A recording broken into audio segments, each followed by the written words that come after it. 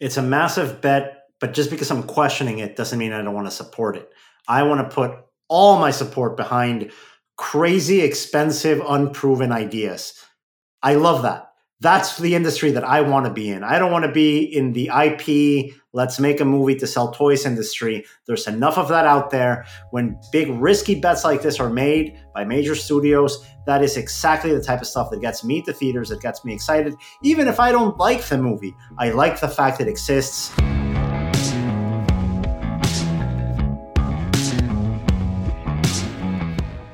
This is the Box Office Podcast. I'm Daniel Loria, the editorial director of Box Office Pro, the pulse of theatrical exhibition, here for our annual preview episode, going over all of the highlights coming to theaters near you in 2024, with my friend and colleague, Russ Fisher, the editorial director of the Box Office Studios, which provides editorial services to movie theaters. And it's a great opportunity for us to go over the highest profile titles hitting theaters next year. We're going to be going over a full forecast of 2024 at the box office.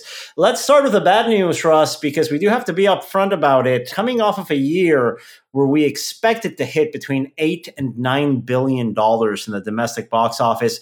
Unfortunately, next year, I think we have to be ready for flat to declining figures. That means that we can expect a 10% drop in domestic box office in 2024. And if there is growth, it is only going to be gradual from those 2023 numbers. I know it's not what a lot of people in the industry want to hear, but we're also in a situation where the number of films being released to theaters is still not up to the levels it was before the pandemic. And after the impact of the strikes, we're not sure we're going to see that number increase substantially in 2024. Any concerns that you have here on a macro level, Russ? I mean, the concern is simply large in general, and it's related to exactly what you just said. I mean, the strike aftermath is difficult to quantify, and as such, that makes me and I think everyone else nervous. It's just very difficult to know where things are going to land. There's a lot of stuff that might have been slated for next year that is now not, because it wasn't able to be finished in time because of the strikes, multiple.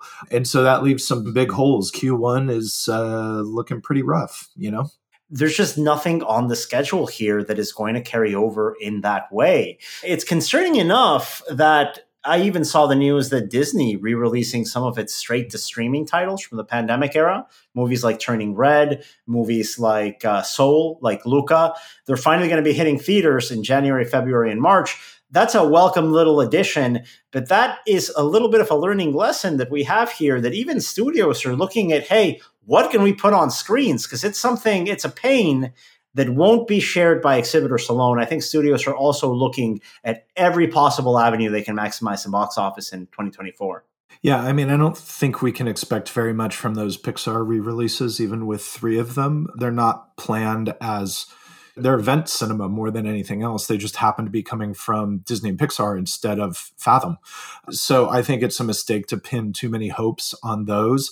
The truth here is, Russ, that the only film that could break out in the month of January on the schedule with some sort of $100 million potential, we're not saying it's going to get there, but it's really the only potential title to get close to a big hit, is Paramount's Mean Girls musical, which it's news to me that it's a musical because it's not really being marketed widely as a musical. I mean, none of these movies are. Wonka wasn't widely marketed as a musical. Color Purple barely has been.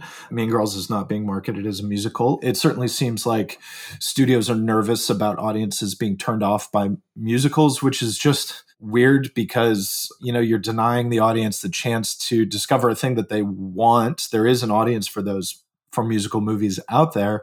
And it seems like if you go to a film not expecting a musical and it's a full-blown musical, you're not going to be happy with it. You know, that's where, you know, C and D cinema scores come from. And that maybe doesn't really matter in the long term, but it just seems like decision-making born out of anxiety and nervousness, which is not what we need right now. I'm looking forward to seeing the musical. I think there's an excitement here, but I think we're all a little bit confused by just how this is being communicated to audiences being asked to go to a theater, pay a ticket price to go in? Are they expecting a re-release of the original? There's no number 2. There's no colon the musical after the title. It might be a little bit of a challenge, but there is breakout potential for that Mean Girls movie coming out from Paramount on January 12th. Unfortunately, that's the only January title we have on the schedule to really break out here. In February, we have 3 toss-ups here. That's what they are. They're toss-ups. Let's start with this movie, Argylle, coming out from Apple and Universal. Universal stepping in to do the theatrical rollout of this title from director Matthew Vaughn. This, you could basically call this a Kingsman spinoff, and it would have fooled me. I can't really tell the difference between what this is supposed to be and one of the Kingsman movies is supposed to be. Maybe it's just me being a little cynical about it, but Matthew Vaughn has an established audience. He's a name, and this seems to cater to that. Exactly. Yeah, that's really it. It seems like it's aiming at a similar audience. I don't really have the confidence in that movie to call it. It would be nice if it were a breakout. It doesn't seem like that's where it's going to go. Looking further down the schedule in February, we have a couple of very different titles opening over Valentine's Day weekend.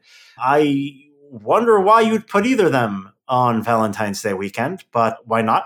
Let's go over them, because one of them could break out, or they could be costly misfires. At least the Sony one could be costly.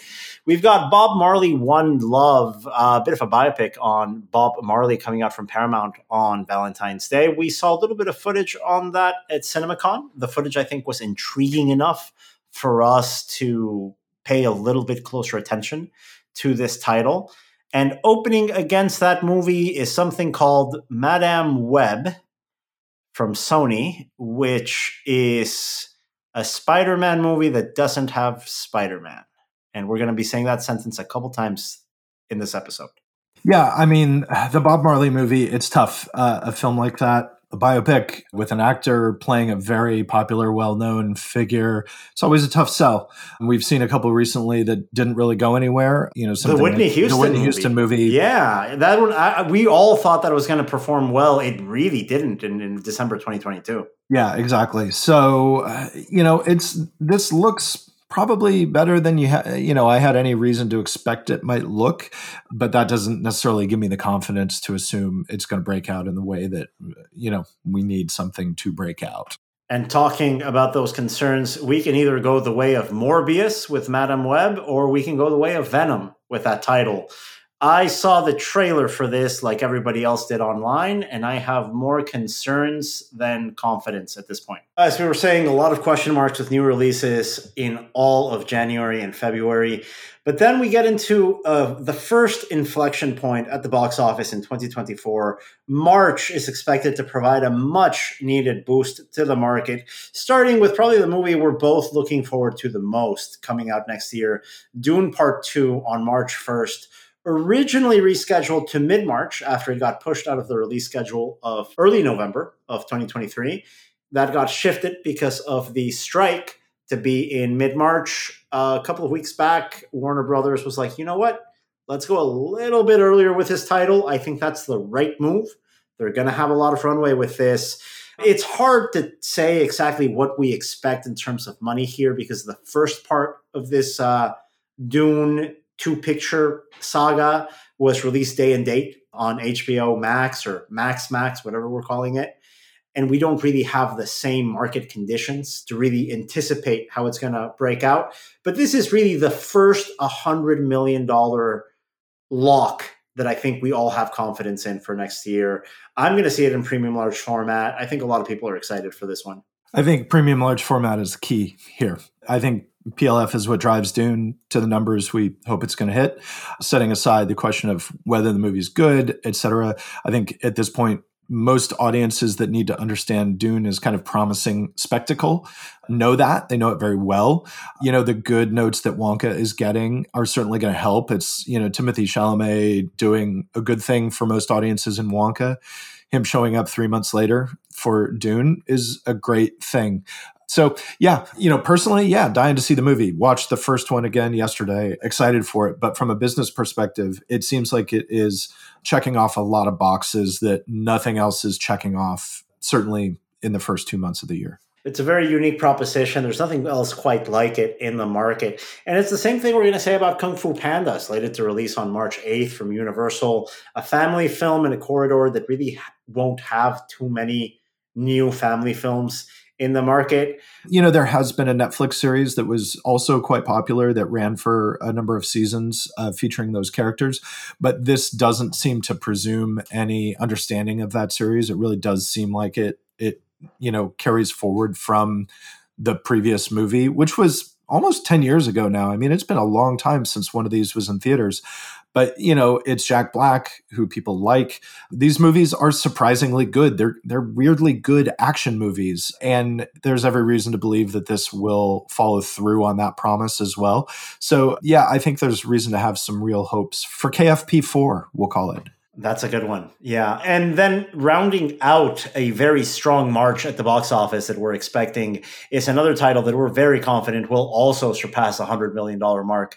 Ghostbusters Frozen Empire from Sony, releasing on March 29th. Now, the Ghostbusters IP has gone through good times, bad times, good reboots, bad reboots. It seems like Sony has a lot of confidence in this being a building block to something bigger. This movie is really saying like, well, okay, you like that movie. Let's add in some deep nostalgia for the original film. It goes back to the New York location. It's got the old car. It's got the firehouse, the whole thing. It's also, the person who made it, I know that Jason Reitman is still producing, but it's directed by, I believe, Gil Keenan, who has done some good work. So I don't know, it'd be nice if it were good. It's not really up my alley at this point, but I very easily understand why Sony is pinning hopes on it. And that film was originally slated to release over the holiday corridor in 2023, rescheduled due to the pandemic. You have to think that now with a late March release date, it might be able to leg out a little bit more, have a little bit more breathing room. But at the same time, I don't know, that's Ghostbusters IP. It seems like there was an opportunity this Christmas out of all Christmases to really stand out in the marketplace. We'll see where it goes. I mean, I'm excited to see how audiences really embrace this as a franchise moving forward. Yeah, absolutely. I'm with you on that. I think Sony's confidence in the movie is probably well-founded. And moving forward, unfortunately, after that great March that we're expecting in the market, it's going to be another quiet period up until Memorial Day weekend. That means we've got a trio here of titles that could hit 100 million. Again, titles with potential that we don't really see as a guarantee. A little surprising to say this, but until we see more marketing materials and a little bit more excitement online from fans for this title, we don't want to overcommit on it yet. Godzilla and Kong, the New Empire. It's Godzilla times Kong. There's no versus in there anymore. Are they teaming up? What's the deal here? Who are they fighting? I keep reading it as Godzilla X Kong, which is not really, it's sort of in the way that like when a sneaker company and a fashion company do like a collaboration. A collab, yeah, yes. Yeah, it's almost like Godzilla and Kong collab, the New Empire, which is interesting that they're calling it the New Empire when it's coming out just a couple of weeks after Sony's Ghostbusters Frozen Empire. Anyway, yeah, I think the last movie in the series was better than anyone expected. It was very entertaining. It did relatively well, especially given that it was released pretty early in the pandemic corridor. It's the same creative team now. They're doing a lot of the same kind of things. So clearly they're hoping to get that lightning back out of the bottle one more time. I think the X factor here is that just a few weeks ago, we saw the release of Godzilla Minus One, which is the new Godzilla movie from Toho Studios. It's the Japanese film, completely unrelated story-wise. And Godzilla Minus One killed it. The audiences that saw it loved it. And I wonder how that complicates things for Warner Brothers with this Godzilla Kong collab. Like, does it help? Is it a good lead-in? Or is it more a scenario where people are like, I don't know, man. I just saw a Godzilla movie 3 months ago and it was great. What are you going to give me that one doesn't give me? Or this one doesn't look as good? Or, the timing here is really tricky and I don't know how to pin it down. And it can go either way. That's why we have question marks around this title. But there is the potential of a breakout hit of this making more than $100 million in theaters. The other big question mark we have here is from Universal on May 3rd, The Fall Guy, which is another one of these stunt guy makes a movies. I tend to like movies like that. I'm a big fan of big cinematic spectacle stunts. The Fall Guy promises that without being tied with a specific IP. What gives me confidence in a title like this one, Russ, is that it's coming from Universal. If there's a studio that knows how to sell you a concept that isn't tied to an established brand, it's Universal. So there might be something here. What have you heard from this title? I mean, I've seen a little bit of it in addition to the trailer that's out now. It looks very entertaining. You know, Gosling is obviously in a really good place right now, thanks to Barbie. The sort of steam that he's got off of that title isn't dissipating anytime soon. Emily Blunt is great talent, and seeing the two of them together, like they clearly have chemistry in a way that we don't always see in movies like this, is very appealing. The movie looks funny. It looks like a good time.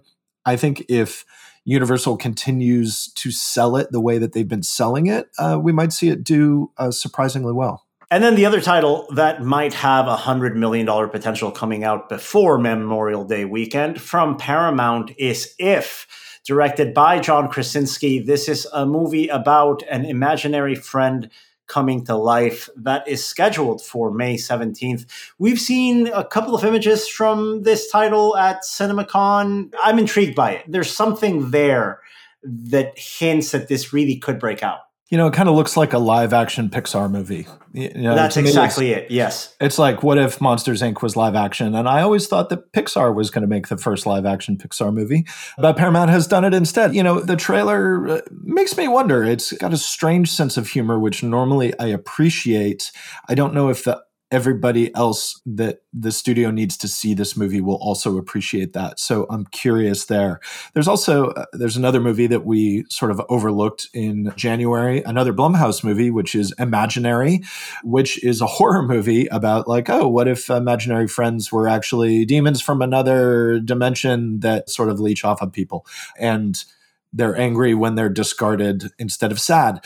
Again, like, you know, the sort of thing where it's like, okay, maybe there's some potential here. I honestly think that title has more potential than Night Swim because it's just got like, you know, the core imagery is like, oh, a demonic teddy bear, which sells more to me than Haunted Swimming Pool. So I'm curious, you know, how does Imaginary play? If Imaginary plays well, does that help If Imaginary doesn't do well, does that hurt If? Because people are like, wait, wasn't this movie just out and didn't it suck? So it's a, you know, strange position for that movie to be in, and it makes me reluctant to assume anything about how it's going to play. And all of these movies are building up to what we expect to be a huge Memorial Day weekend corridor here with 3 titles coming out that all of them we feel very, very confident will at least reach $100 million. Some of them can reach a lot more than that. Let's start with the other title I think we're both really looking forward to this year. Another Warner Brothers movie, Furiosa, a prequel to Mad Max Fury Road. I cannot wait for this movie. Yeah, I'm eager. I am. You know, the trailer arrived recently and it was well received. It looks just like, I mean, honestly, the trailer could just be called More Fury Road. And it very nearly is. And that's okay. Like, clearly, what's interesting is Fury Road didn't do really well in 2015 when it was released. It had a really steep uphill battle and it didn't quite get there, but it has risen so much in the estimation of, I think, even general audiences in the years since then, that it's clear that Warner Brothers is really just going to try to say like, hey, you maybe didn't really click onto this when it was in theaters originally, so we're giving you another chance with this movie. And honestly, if they're smart, they put Fury Road back in cinemas, premium large format, do it in March or April, get it out there, or even February where it's a little dead. You know, there's a real opportunity there. I hope Warner Brothers does that. But yeah, you know, Fury Road looks like a good time. It looks like a loud, wild action movie, very much in the vein of the other Mad Max films. So I'm in. You know, I'm not a huge Mad Max fan of the original trilogy. Mad Max Fury Road is the best experience I've ever had at a movie theater. Period. I remember seeing it in one of the first Dolby Cinema installs here in New York City, being completely blown away by it, not knowing what to expect. It's one of those, you buy a ticket, you show up, you're like, yeah, why not? I don't really like the IP. What can happen? And you walk out completely floored by that experience.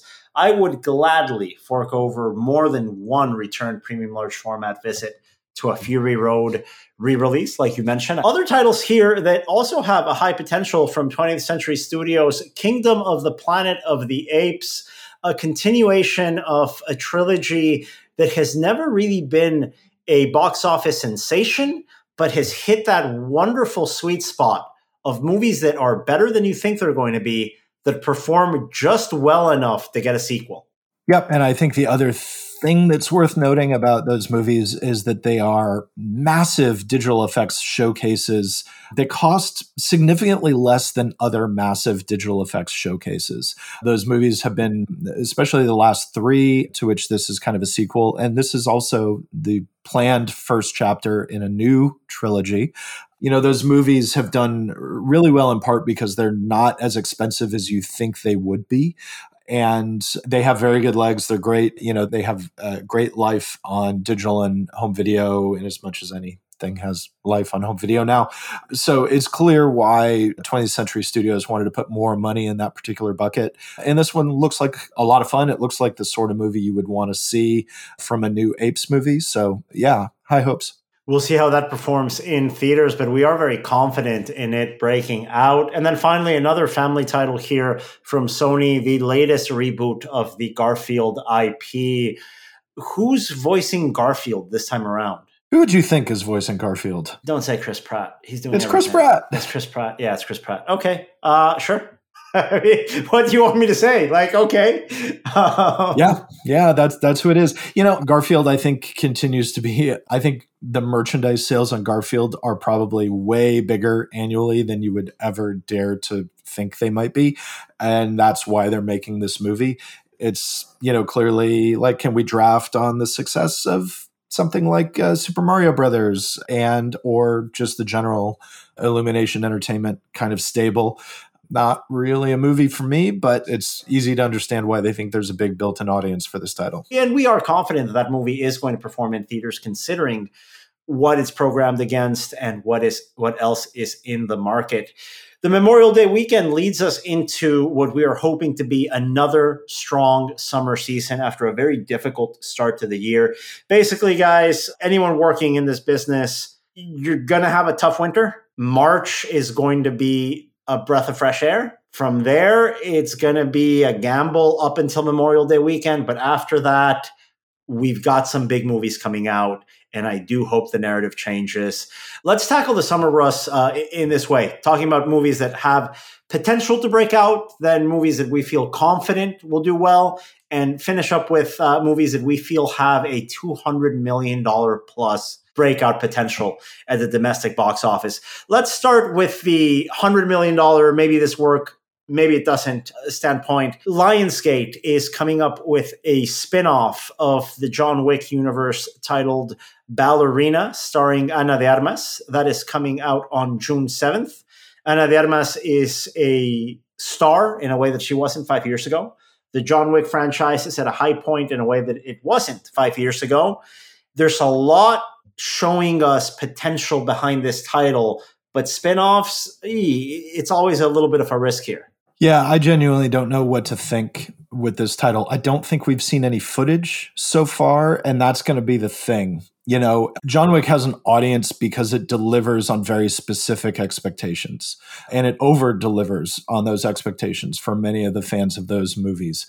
So Ballerina, to sort of draft in off of the success of John Wick, has to follow suit. Because we haven't seen anything, I really don't know. I mean, clearly they know that they need to over-deliver on the action front. Whether or not they've done so, no clue so far. And talking about no clue so far, this is going to be the biggest question in terms of wide releases we have in 2024. A massive bet by a star that has bet the house in the past and lost the house in the past. Kevin Costner is back as director with a two-part film. The first part, Horizon: An American Saga, is coming out in theaters on June 28th from Warner Brothers. There is a second part coming out, or at least is scheduled to come out on August 16th. If it sticks to that date or not, I think is going to be down to the performance of this first entry. Russ, you've been working professionally in this industry longer than I have. You've been there covering when Kevin Costner has made big bets like this before. They haven't worked out. But he's also coming in with a career renaissance that we haven't seen in a long, long time. What to make of this? Well, first of all, at one point, so he's been trying to make these movies for years. This is not a new thing. He's been trying to make these movies for 20 years. They've changed significantly along the way. So this is not just something he came up with, during his downtime, in the trailer on Yellowstone. But yes, you mentioned his current career renaissance, thanks to Yellowstone, a show which he is no longer a part of, and from which he had a pretty acrimonious split.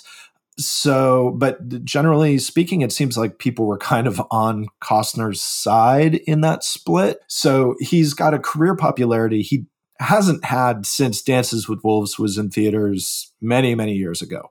Arguably, it's a higher high. Certainly more people know Costner now and are fans of Costner than were at the time. And that's, Costner was a star going into Dances with Wolves. Like the guy in the 80s, he had a real career. He had a number of other hit films. It's not like he was some guy who came out of nowhere, but Wolves certainly surprised in the way that it performed, and both at the box office and then at the Oscars, notoriously beating Goodfellas to win Best Picture. So what happens with this? We don't know. We've seen almost nothing. There's a really brief trailer. It's actually supposed to be 3 movies. Did I say that already? I didn't know that. Well, it is a Civil War saga. We have to say this. So even in terms of genre, it's not the post-apocalyptic future Kevin Costner movie that hasn't worked in the 90s. Yeah, it's not The Postman. It's not, yeah. Right, Waterworld, none of that. But it's still, listen, when you say Civil War saga, that's still no guarantee. It's not. The thing that's interesting is that, so he's doing at least, Warner Brothers has dated 2 movies. My understanding is that there are at least 3 that are part of his plan. The thing is, they're not direct sequels to one another. Like, it's not one big story that's split up into parts. It is like a sprawling cast of thousands kind of epic is the design here that covers at least 10 years, but before to after the Civil War. My understanding is that each movie will have kind of its own distinct lead characters with their own distinct storylines, and that characters from one movie will show up in another movie, but they're not necessarily like one long interlinked Lord of the Rings kind of narrative, which is an interesting approach. But, whether or not any of it works is certainly going to be dependent on whether or not audiences embrace this first movie. And because we've seen virtually nothing, it's very difficult to tell what the reaction is going to be. I still am not convinced that the second installment in this saga is definitely going to come out in August. Not before we see numbers for the first one. It reminds me of back in the Miramax days with when Weinstein said, you know what, this Grindhouse thing that you guys got going on, we got to sell 2 tickets for it. Stop selling 1 ticket for it. We got to split it up. Same thing happened with Kill Bill, another Tarantino movie. You know what? No, don't do both parts. Release 3 months apart. Release one year, release the other one the next year. Let's make money off of the home video push for one. And then once we've exhausted the home video play on the first Kill Bill, let's go back into the well for the second one. It is very peculiar to me that a company like Warner Brothers that has a big investment riding on their Max streaming service would not take a more measured approach in maximizing every single release window, including home video, including streaming, for a expensive 3-part story like this. And maybe it's a situation that we haven't seen a third one day. To be honest, I haven't even checked the ComScore calendar here. There might be a date for the third one, but it wouldn't surprise me if the third one, depending on the performance of the first or the second, ends up being a Max exclusive to close out the trilogy, if it gets made, right? That might be the situation we're in. We're assuming at this point. I mean, yeah, I know that most of the first movie was filmed and finished before the strikes. And I think even some of the second film was in a can before the strikes hit. At one point, this was going to be an episodic series. It was going to be whether it would have been broadcast or streaming. That was the deal. So I'm curious about what Kevin Costner said to everyone at Warner Brothers to get them to bump it up to, a theatrical release, and not just that, but a theatrical release with multiple parts. potentially taking place in the same year. That's very ambitious by any standard, and especially by the standards of modern movie marketing. So, yeah, I share your caution. I'm interested. I'd love this to be good. I like Costner. I would love a big, epic, like ridiculously like break the bank kind of Western. But until we see some footage, like real footage, there's a very brief teaser trailer out there that basically says, hey, there's a new movie that Kevin Costner is in. Until we see something real, I share your caution. It's a massive bet, but just because I'm questioning it doesn't mean I don't want to support it. I want to put all my support behind crazy, expensive, unproven ideas. I love that. That's the industry that I want to be in. I don't want to be in the IP, let's make a movie to sell toys industry. There's enough of that out there. When big risky bets like this are made by major studios, that is exactly the type of stuff that gets me to theaters, that gets me excited. Even if I don't like the movie, I like the fact it exists. That's definitely on top of my list of big question marks I have. Like I said, we can sit down here and ask questions and wonder and speculate from a financial perspective. That's what our job is. Our job is to provide information to movie theater owners so they can make decisions on their end. But as a film goer, this is an event. This is something for me to get excited about to do over the summer. And I can't wait to do it. Yeah, I completely agree. The great thing is I don't have to be worried. I'm not a financier. I don't have to be worried about this movie making money. I want it to be good. I want to be entertained by it. I want it to be something unusual that we don't get to see. The specific structure of this podcast means that I have to approach it from the perspective of, can it make money? But personally, I want to see it. I love that it's a big swing. I love that it's absolutely like kind of, Costner really like spending all of this cred he has accumulated to do a thing that he's wanted to do for years. That's great. I'm excited. That bet rarely pays off for anyone. I mean, I think it worked in hindsight only, for De Niro and Raging Bull, which ended up being the same risk for Scorsese, also coming off, no guarantees at the box office. It wasn't a financial success. Raging Bull very famously comes out the same year of another expensive period Western that doesn't perform, Heaven's Gate. It wasn't a box office hit, but no one ever sits back and says, hey, that Raging Bull really could have made more money. No one has ever said that. No, they call Heaven's Gate the mistake, but Raging Bull is the artistic triumph. And we're saying that less and less these days, actually. Heaven's Gate, I think, has found a critical reappreciation that is somewhat overdue, in large part because we didn't see the cut that Cimino wanted us to see. Well, that's probably Cimino's fault, knowing a little bit about how he went about things during production and post-production.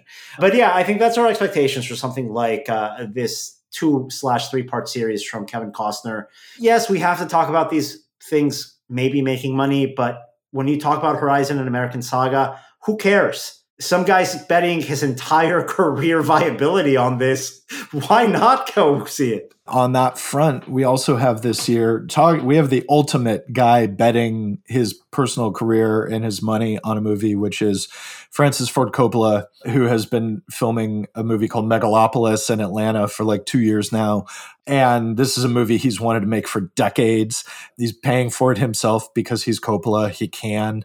And nobody has any idea of what this movie is going to be. Is it going to be good? What's going to be the deal? And I cannot wait. I'm so excited that he's doing it. Like, yes, just go out and do your crazy ass thing. Because you're Coppola, you can. What else are you going to do? You make some small movie? Get out of here. The guy sold his wine business to finance this. Yeah, I mean, he's not betting the house. He's betting the vineyard. He bet the house for Apocalypse Now. He already did that. He's bet the house multiple times. Really. Multiple times. At this point, he's betting the vineyard. We'll see how that works out. But I completely agree. There's a romanticism to this industry when you see people just go out of their way to make something that they care deeply and passionately for. Sometimes it works, sometimes it doesn't, but as long as it's interesting, it's worth our time. And that's the frustration that I think a lot of people have with like the streaming bean counter era and this thing where we see, Warner Brothers scuttling, movies like Batgirl or Coyote versus Acme because they just feel like, oh, it's going to be better for us as a tax write-off. Certainly throughout the past 100 years of cinema, 100 years plus, studios and executives have treated movies badly. It happens all the time, but it doesn't happen quite like we've seen it happen recently. And it's demoralizing to see that there don't seem to be, like when Coppola made The Godfather, there was Robert Evans, there were executives who were willing to also bet some aspect of their personal farm on movies. And that's always been a thing. And it seems like there's less of that now. I'm not going to say it doesn't exist, but it doesn't exist it doesn't seem to exist at high positions of power at studios. And that's where I think, the business has changed in a way that bums me out personally. But we are seeing, as we mentioned, a couple of bright spots in terms of, hey, people still make crazy movies that might not work. We have at least 2 of them coming out next year. But let's talk about things that our colleagues in exhibition will feel a little bit more comfortable putting on their schedule. The $100 million locks of the summer are A Quiet Place Day 1 from Paramount, coming out on June 28th. We feel confident for that to connect with audiences.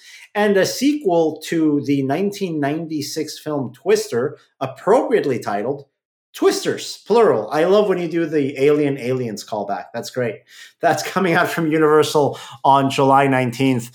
My only question about both these titles is, why didn't they come out sooner? I mean, these are ideas. And under the right direction, under the right filmmaker, these are titles that could be very intriguing in a fun genre way for everyone. Yeah, I mean, A Quiet Place Day 1, I think, was actually originally tentatively dated for like March of this year. And then because of strikes and everything else, a variety of other reasons, it was pushed back.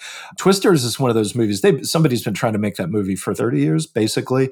I know like Helen Hunt had written a script and wanted to direct it, a sequel script a long time ago that got a certain way down the road of development, and then it didn't happen. There have been other attempts to make a Twister sequel. Certainly the passing of Bill Paxton changed things a little bit. We'll see. Yeah, we haven't seen anything from this movie. I'm hopeful. You want just a big popcorn movie, and Twisters seems like the sort of thing that might be able to deliver. Yeah, I think both these titles are exactly that. A fun time at the movies over the summer. That's why we have a lot of confidence in them surpassing the $100 million mark on the calendar. And then we've got here 4 movies that we are confident could even cross the $200 million domestic mark. Let's start with the latest entry in the Bad Boys franchise. This is the 4th one, right? I believe this is Bad Boys 4, yes. And it's directed by the same filmmakers who made the previous movie. Bad Boys for Life was a surprisingly good movie. It was very good as a Bad Boys movie. It worked, played better than anyone expected it to. And so obviously there's a lot of reason to have, higher than average expectations for this 4th one. Also opening on the same date, that's June 14th, coming out from Disney Pixar, is Inside Out 2, a sequel to one of my favorite Pixar movies. I'm actually excited for this one. I didn't expect Inside Out to be as good as it was. I cried in the movie theater. I'm not ashamed to admit it. It's a good movie. Inside Out, good movie. I like it. Inside Out 2, Pixar has struggled over the last few years. Disney has not helped Pixar navigate the new waters of streaming / theatrical very well.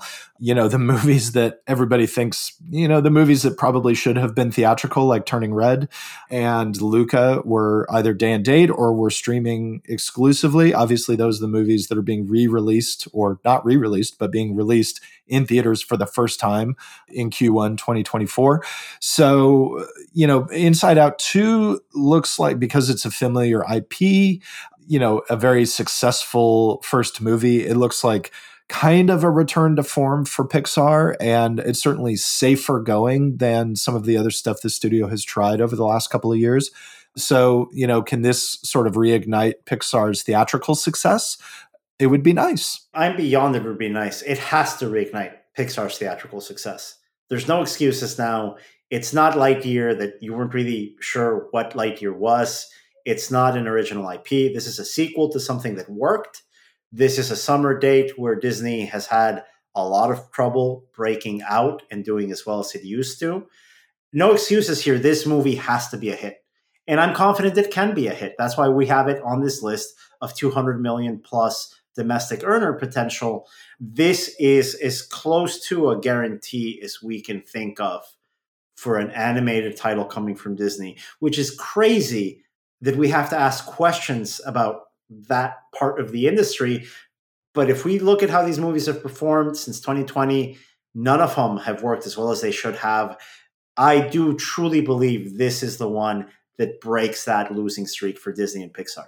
I think you're right. I think this is the one that has the potential to do it. And so I hope that Disney and Pixar are able to market it into that position. Another big animated title for audiences coming in droves with family members and with kids is going to be Despicable Me 4, coming out from Universal over July 4th weekend. This is going to be that big family event movie for July 4th. Not much I think either of us can add here. I don't want to be very, ecstatic about it and then see it fizzle out, but I think this is close to a guarantee we have this year, right? Yeah, I think so. I mean, The Rise of Gru did not perform, I think, in the way that 2 years earlier we would have assumed that it would. That movie was complicated by, its promotional push began prior to the pandemic. And so that movie was delayed and derailed and things happened that were out of the studio's control. But it certainly wasn't, the outsized hit that anybody would have liked it to be. So maybe with a smoother on-ramp, can Despicable Me 4 do better? I hope so. Certainly the groundwork has been laid. Yeah, I think we both expect that from that title. And rounding out the month of July is the untitled Deadpool sequel. I'm just going to call it Deadpool 3. So we're all on the same page here. Yeah, I mean, Deadpool is a big deal. It's going to be the first R-rated Marvel Studios movie, supposedly. That's what they've said. This, to me, in much the same way, like I would use the same language to describe this that you used to talk about Inside Out 2. Marvel has not struggled as much as Pixar has, but Marvel is certainly struggling. If Deadpool 3 doesn't perform, then the problems are far bigger than anyone thinks. In a bigger way that none of us expected the Marvels to do as poorly as it did. I don't want to make any excuses for that drop off from 1.1 billion worldwide to $200 million worldwide. There are structural problems when you see that drop off. But at the same time, that Marvel's IP wasn't as established as these two Deadpool movies have been through 20th Century Fox back in the day. Now that Disney's taking over, this has to be as close to a plug and play, like you say, Russ.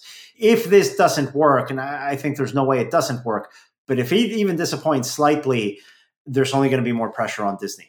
The character is hugely popular, and they've got Hugh Jackman coming back to play Wolverine, a role that everyone thought he was done with. I think he thought he was done with it. So it really is. It's the closest thing to a slam dunk we've got this year. Marvel is in a very interesting position right now. They've just fired Jonathan Majors following his criminal conviction. I can't remember the specific charges, so I won't name them. But that gives Marvel a chance. Marvel was the next Avengers movie was going to revolve entirely around Major's character, Kang. There's a lot of reason to believe now that Marvel is completely retooling that approach. And if the studio is smart, they're taking this opportunity to really reassess a lot of things that clearly have not been working over the past year and a half. And Deadpool 3 is a plan. Deadpool 3 is not done. They're still filming it, but, it's as locked as it can be at this point. So I don't expect wild things to change there, but you never know. And Marvel does a lot of stuff at the last minute. And if nothing else, I hope that they are taking the unfortunate Jonathan Majors situation as an opportunity to very significantly rework plans and assumptions. And, maybe Deadpool 3 can be a nice kind of fresh start. It's going to be a breath of fresh air from a series of films in the Marvel Cinematic Universe that have failed to connect the way they used to at the box office and have failed to connect with audiences the way they used to.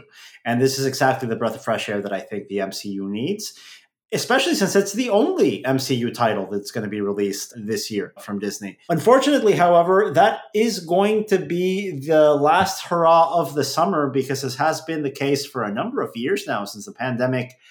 August looks slow, to say the least. Traditionally, a slow month at the box office. People are on vacation, kids coming back to school. We've got the second part of Horizon and American Saga scheduled for August 16th from Warner Brothers. I'm still, like I said, Not entirely sure that'll stay there. I want it to stay there. Sounds like an awesome experiment, but that's up in the air. And then another question mark here. The second of 3 Spider-Man without Spider-Man movies coming out this year from Sony. Kraven the Hunter, originally scheduled for the fall of 2023, moved to August 30th of 2024. This movie was mostly done. We'd all seen footage from it. The strike pushed it. I don't know if there were reshoots. I don't know how much of it was done.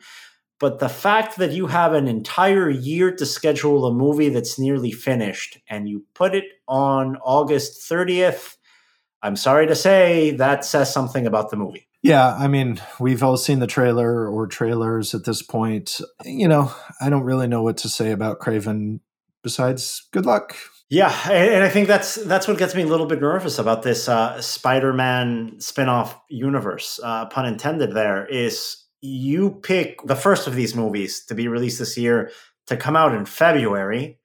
Okay, that tells you something. And the second one in August, I mean, come on. Hopefully we're wrong. And listen, what I've seen of Kraven the Hunter hasn't been bad. It looks like a gritty action movie. I like gritty action movies. Yeah, we'll see how that performs. It does have that potential to break out beyond the $100 million mark, but we still have a big asterisk around anything not titled Venom outside of the Spider-Man Spider-Verse universe. Yeah. I mean, I think that, again, Madam Web, you've got actual characters in kind of like Spider-Man costumes. So that gives you an edge that something like Kraven the Hunter does not have. But whether or not that'll, be something they're able to capitalize on, as we've already said, we'll see. I would put more money on Madam Web than I put on Kraven the Hunter, put it that way. And now let's go over the fall and winter months of 2024 to close out what we expect to be a stronger end to the year at the box office in 24 than we had in 23. At least one with more sure things, with a more balanced release slate. Let's start with the $100 million potential earners here. Movies that we're not sure are going to do great, but that definitely have a potential to connect. Let me start here on September 13th with a Transformers animated movie titled Transformers 1 from Paramount. We saw Rise of the Beasts that came out from the studio earlier in 2023 do surprisingly well domestically and really reignite this IP in a way we had not seen it be relevant for many years. I think there's some goodwill riding on this Transformers animated title, Russ. Yeah, I agree. I mean, animation and Transformers go together well, kind of like you were saying before, where, certainly prior to the Michael Bay movies, Transformers were really TV and toys. And so, an animated movie, if it looks... I think the thing with the Transformers animated movie now is what's playing really well is this kind of almost, hesitant to call it revisionist animation, but slightly more daring animation in the Spider-Verse movies and Teenage Mutant Ninja Turtles. The latter coming out from Paramount, for example, last year, that also crossed the $100 million mark. And we were talking about that Turtles animated film from Paramount that came out in 23 in very similar terms that we're talking about this Transformers title. Absolutely. So if they've applied the same kind of moxie to this movie, then they might, there's some breakout potential there. Talking about breakout potential, on the schedule, still untitled. We're not sure if this is going to stick the date, but there's potential here from Universal and Jordan Peele's Monkey Paw Studio is an untitled horror title. Now, Jordan Peele is not going to be helming this film, but it's horror, it's Universal. Barring anything beyond that, there's potential in the concept. Right now, Peele and Monkey Paw and Universal have 2 movies on the schedule. They've got this one in September, and they have Peele's next directorial effort at Christmas next year. I would bet you anything that Peele's movie is going to move off of Christmas. I don't think that movie is filmed. Focus Features recently set Robert Eggers' movie Nosferatu for Christmas. Focus and Universal are the same company. I don't see them programming directly competing movies on the same day. So if anything, I expect we're going to see Peele's movie move probably into summer of 25. But meanwhile, we have this mystery September movie, maybe we'll get details about that at something like South by, or we don't know, CinemaCon perhaps. Yeah, I think that seems about right. We're going to reserve any further analysis until we learn a little bit more about that title. But again, conceptually, it makes sense in the schedule. There's something there. Talking about horror movies that can work during this period, on October 18th, the follow-up to the surprise box office hit from 2022, Smile 2, coming out from Paramount. That is October 18th, right before Halloween. The first one did well with audiences. Paramount did a great job putting out in theaters.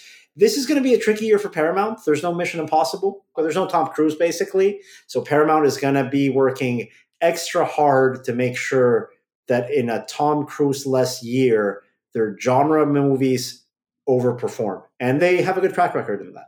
And I mean, as we record this, it's less than 24 hours after news broke that David Zaslav and Warner Brothers Discovery have discussed the possibility of buying Paramount outright.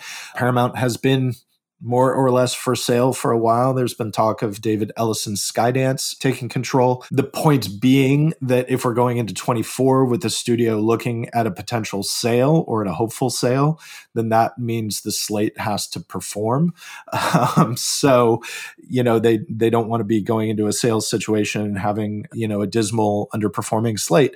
So Smile 2 seems like an easy home run on the face of it. I think this is going to be another one where the marketing team has got to really meet the challenge of, telling audiences about the movie and what it is. But, people liked the first movie. It did well. It's had legs. So, it suggests good things for the sequel. It's worth saying that they knocked it out of the park with Smile. And so there's no reason to think they can't do that again. So, whether or not audiences are fickle is a different question. But yeah, I think there's every reason to have confidence in the teams over at Paramount. And another sequel coming out later this year from Paramount that we also think has $100 million potential is Gladiator 2. Ridley Scott, I believe, is almost finished making this movie. The strike interrupted production. They have to ramp it back up, which is easier said than done on a big production of this scale. Yeah, absolutely. I mean, I think the chief hurdle that Gladiator 2 has to clear is that, to the best of my knowledge, Russell Crowe is not involved. So certainly when you have, the star of a title that is, deemed a classic by virtually everyone, and they're not there for the sequel, that's the thing that you have to, you got to convince audiences that this is legit, even though it comes from Ridley Scott. It's the same people otherwise. So it's Gladiator 2. But I think there's a little bit of sell that has to go on there. That said, the cast they have is great. It's Paul Mescal, it's Denzel Washington.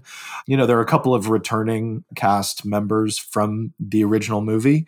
But, I think that Ridley Scott is not going to jump into a movie like this if he's not confident in it. Ridley Scott is nothing if not confident as a whole. It's a very entertaining thing about him. So yeah, fingers crossed. Now to the movies that we feel are definitely going to be a lock at the box office in that fourth quarter of 2024. We are very confident that Sonic 3 from Paramount is going to be a $100 million plus earner that is scheduled for December 20th. Talking about this lean and mean Paramount year, strong end to the year for Paramount, and Sonic 3 might be the surest thing they have on their slate. Yeah, absolutely. I mean, we don't even need to really go into detail. The first two movies have done very well. There's no reason to expect that the third movie is suddenly going to stumble in a huge way. And to finish up here our conversation, we have a number of titles coming out in September, October, November, and December that we believe have a $200 million plus earning potential. Let's start chronologically here, Russ, with a sequel that I'm not sure too many people are asking for, but if there's enough interest, it could do very, very well. Beetlejuice 2 coming out from Warner Brothers on September 6th. Yeah, you've got Tim Burton returning to direct. You have his Wednesday star, Jenna Ortega, stepping in as the daughter of Winona Ryder's character from the original movie. Beetlejuice 2 has been a movie that has gone in and out of development for 2 decades, easily, actually probably more than that. They probably tried to do a sequel to this the moment the first movie was in theaters. It hasn't happened. It's very clear that this happened now because of that creative collab between Burton and Jenna Ortega. That's a big deal. It's the reason this movie is happening. No question about it. But you've got other cast returning. You've got Michael Keaton back as Beetlejuice. And it's just like, is the nostalgia factor plus the allure of the general strangeness of that movie, which people still very much enjoy, is that enough? And talking about Michael Keaton adjacent sequels from Warner Brothers, we've got the sequel to the standalone or supposedly standalone Joker movie starring Joaquin Phoenix from, I believe it was 2019, rated R. Did fantastically well. I think to this day, the highest grossing R-rated film of all time. But get ready. I'm going to white knuckle social media this October and November, Russ, because man, the annoying fanboys are going to have the time of their lives at the movies. We've got a Joker sequel and a Venom sequel like 5 weeks apart, man. Well, the other interesting thing about the Joker sequel, it co-stars Lady Gaga. Everyone assumes she's playing Harley Quinn. I mean, I think that's even been confirmed at this point. But the understanding is that the Joker sequel is kind of a musical, like maybe not a full-blown all singing, all dancing musical, but a movie that has significant musical numbers in it. And I'm curious to see about the degree to which Warner Brothers sells on that point or tries to hide it. That is definitely going to be one of the biggest hits of the year at the box office. Rated R or not, people will come out in droves to see it. That exact same audience segment, and I do say exact same, is going to come out to theaters 5 weeks later to see Venom 3. That's not the official title, but it's essentially the third Venom title on the schedule. I'm not sure how much of this has been filmed or done. I haven't seen too much of it. I hope it keeps that date, but like we said, once we get to this part of the schedule, things tend to move, and we just don't know enough about where Venom 3 was in terms of production before the pause from the strike. What we do know was well into production was the first of a two-part adaptation of the hit musical Wicked, finally coming out from Universal. It's been delayed numerous times over the years. It's finally hitting theaters here on November 27th around the Thanksgiving holiday. Cross-quadrant family title. I mean, I know we've been saying, can the Mean Girls musical, can the Color Purple musical? I mean, this is the musical of musicals in recent generations. This is going to bring people out. If this musical doesn't bring people out, musicals aren't going to get made for the next 15 years in Hollywood. Yeah, you would think. I mean, this is, like you say, this is a capital M musical. It has the talent to make that work. And it's, I've seen some, clips of it. I don't even remember if the full trailer is available or not. I think maybe it's not. There were just some images and things like that. I mean, it's very big. It's very colorful. They're, being super ambitious with the physical production of it. And so I hope it works. Certainly there's a huge audience for this movie or pair of movies. And yeah, like you say, this seems like as close to a slam dunk musical hit as anybody's going to get anytime soon. And we saw some glimpses of it at CinemaCon 2023. I expect a big chunk of Universal's presentation at CinemaCon 2024 to be based around this title. Yeah, this very well might be one of the big buzzy titles of this year, depending on what we get to see ahead of time in terms of marketing. And then coming into December, we've got a movie with, I think, a lot of upside here. If they're able to capitalize on this IP's newfound fan base, we've got Karate Kid in an interesting iteration. As I understand it, Ralph Macchio is back and Jackie Chan is back. And Jackie Chan was part of the reboot thing. Are they going to bring in Hilary Swank as well? I'd love them to. That'd be great. Just a meeting of the generations of the karate children. Certainly the casting suggests that this is going to be some kind of probably continuation of the Cobra Kai series, which has a large fan base, and then also bring that together with the 2010 reboot that featured Jackie Chan. As we've been talking about, the way that streaming series can come in and help a theatrical IP and revitalize a theatrical IP can come and benefit the box office. We do expect that with the renaissance of the Cobra Kai streaming series that's been a hit, especially over the pandemic. Originally, I think on YouTube TV, then that ended up going over to Netflix in a weird sort of like newfound home. But a lot of upside here for this Karate Kid title. And then finishing off the movies that we do expect to have blockbuster potential is a Lion King spinoff centered around Mufasa. So now we've got an anti-hero movie with the Lion King. Look at that. Yeah, this has to make money, right? People want to see this. You would think, yeah. It's directed by Barry Jenkins, Moonlight filmmaker. So I don't know that much more about it. I've seen like little tiny sort of sizzle reel-ish glimpse, but really, yeah, I mean, it's in the vein of the CG remake of The Lion King, which is to say it's not really live action, but it's meant to look kind of like live action. But yeah, interesting concept. We got to see what they've really done with it, though. And out of all these movies, Russ, what's your pick? Really early pick for the highest grossing movie of 2024? The easy money is on Deadpool 3. You know, I wonder, in a different year, that would have been the lock. Now, man, I don't know. Kung Fu Panda 4 might do really well. Despicable Me has a lot of potential. If they can make it work, Wicked. You know, I have a lot of questions about Wicked, but certainly the potential for Wicked to be the biggest movie of the year is there. Yeah, I'm really, the last couple of years have changed anything I might have thought I knew about what was going to perform and what's not. And now I'm really reluctant to put my name on the line. It's not on the line. Nobody cares. But yeah, it is tougher now to say where things are going to go. I think for me, it's a toss-up between Despicable Me 4 and the third Deadpool movie. I think anyone that listens to this podcast knows that I'm very skeptical about the true potential and ongoing appeal of the comic book movies of the Marvel Cinematic Universe. But this Deadpool sequel exists in a separate universe than everything. You don't have to watch a bunch of TV shows and movies to engage with this superhero and this sort of irreverent humor. It's also a year where the demand for superhero movies isn't going to be spread too thin. It's really concentrated to the middle of the summer to this one movie. It's not like this year where you had an Ant-Man, you had a Guardians early in the year. Multiple DC movies, the whole thing. No. There's no DC movies. Oh, there's the Joker movie, but that's not really different. A DC. Yeah, it's a different thing, right? And I still think that might be a dark horse for the highest earning movie of the year for the same reason.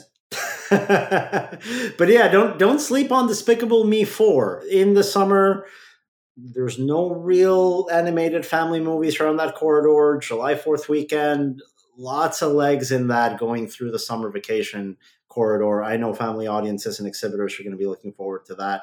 So those are our early picks for the highest grossing movie of 2024. Let's finish this off, Russ, with the most anticipated movie of 2024 for us personally. Enough talking about how much money these movies could make, will make. I don't love talking about films in that regard.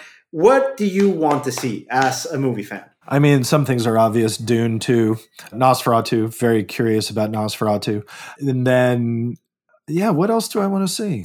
Furiosa has to be on there. I mean, those are the two you mentioned, and Furiosa, that's my trifecta right high there. On the list. Yeah, and then, the thing is, there's going to be a lot of stuff announced and dated. There'll be things that show up at festivals, stuff that comes out of Sundance.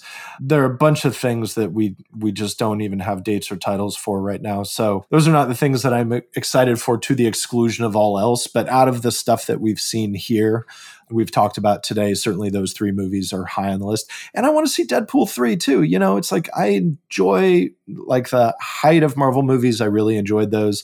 I haven't enjoyed the last couple of years. I would like to enjoy them again. I like Hugh Jackman as Wolverine. And that I think is why Deadpool 3 has a lot of box office potential, because I think that it really has the ability to draw an audience back in that has maybe slipped away. Yeah, I think that's a really good way of summing it up, Russ. A lot to look forward to, a lot of questions we need answered, not the least of which is, are we still going to have the same number of major studios by this point next year that we have now? That Warner Brothers Paramount thing making a lot of people sweat right now across the industry. That's going to be one of the major stories, if not the biggest story of 2024 for this industry. And you'll be able to learn more about that and everything else in the world of theatrical exhibition through our website, boxofficepro.com, our magazine, Box Office Pro Magazine, and this podcast, which comes out every single Thursday. Thanks again for listening. On behalf of Russ Fisher and myself, Daniel Luria, we appreciate all your support, and we will be back next week with a new episode of the Box Office Podcast. Thanks again, and we'll talk to you again next week.